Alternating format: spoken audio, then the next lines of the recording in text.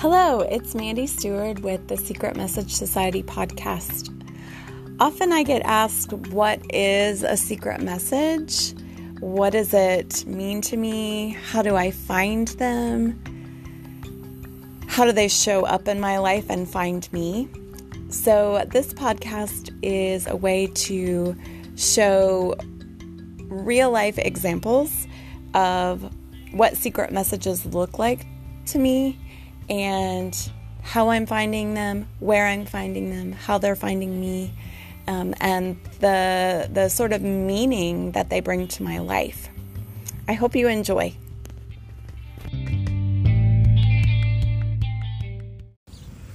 You're listening to Season 2, Episode 30 of the Secret Message Society podcast. A secret message is just a starting place. Sometimes I get confused in my own work as to what I'm doing with a secret message society. What is it even here for? Like, why do I feel compelled to share this language, this community with other people? And sometimes I feel like I get confused in thinking I'm here to give how-tos, how to find a secret message, how to analyze it or figure out its deeper meaning. And in a way, I suppose that is what I do, but ultimately what I really enjoy is starting points, starting places, a place to start as a possibility to consider something else. So I was thinking about this because I was thinking about my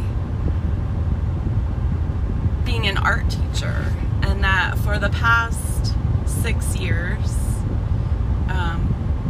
even more if you consider that I taught art in a homeschool co-op and I taught art to my kids when I homeschooled them.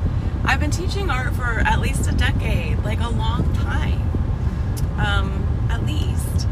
And in that, I guess even before that, like, because I was writing ebooks on how people could be artists, you know, as I was walking myself through that, trying to have that title for myself or label for myself and step into that role of something I wanted to be, an artist.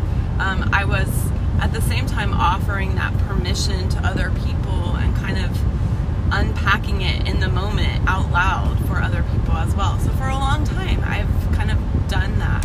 And now I feel like there's this transition in some ways in what I want to be doing with my work. And I don't want to be the how-to person as much as I just want to be sharing the secret messages I'm finding and sharing them as a starting place, as something to hold on to, as like I wanted to say buoy, but I'm not sure that that's the right word. Maybe like a lifesaver, you know, they throw those rings out if you feel like you can't swim, and you can just hold on to it. And I think I appreciate secret messages more as that, as something to just launch off of, a starting place to launch yourself in any direction you possibly would love to go. And in that way, it's just like being a moment to catch your breath, I guess. A secret message is a moment to catch your breath. It's something that maybe you haven't considered, and it opens up possibility and gives you a chance to relax for a moment so that you're not in emergency crisis mode and you can reassess And that's what I think a secret message is. A reassessment. A starting place.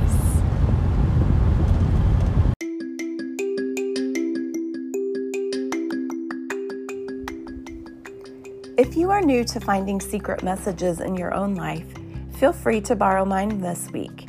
Be on the lookout for where the theme shows up for you. Happy hunting! May secret messages always find you.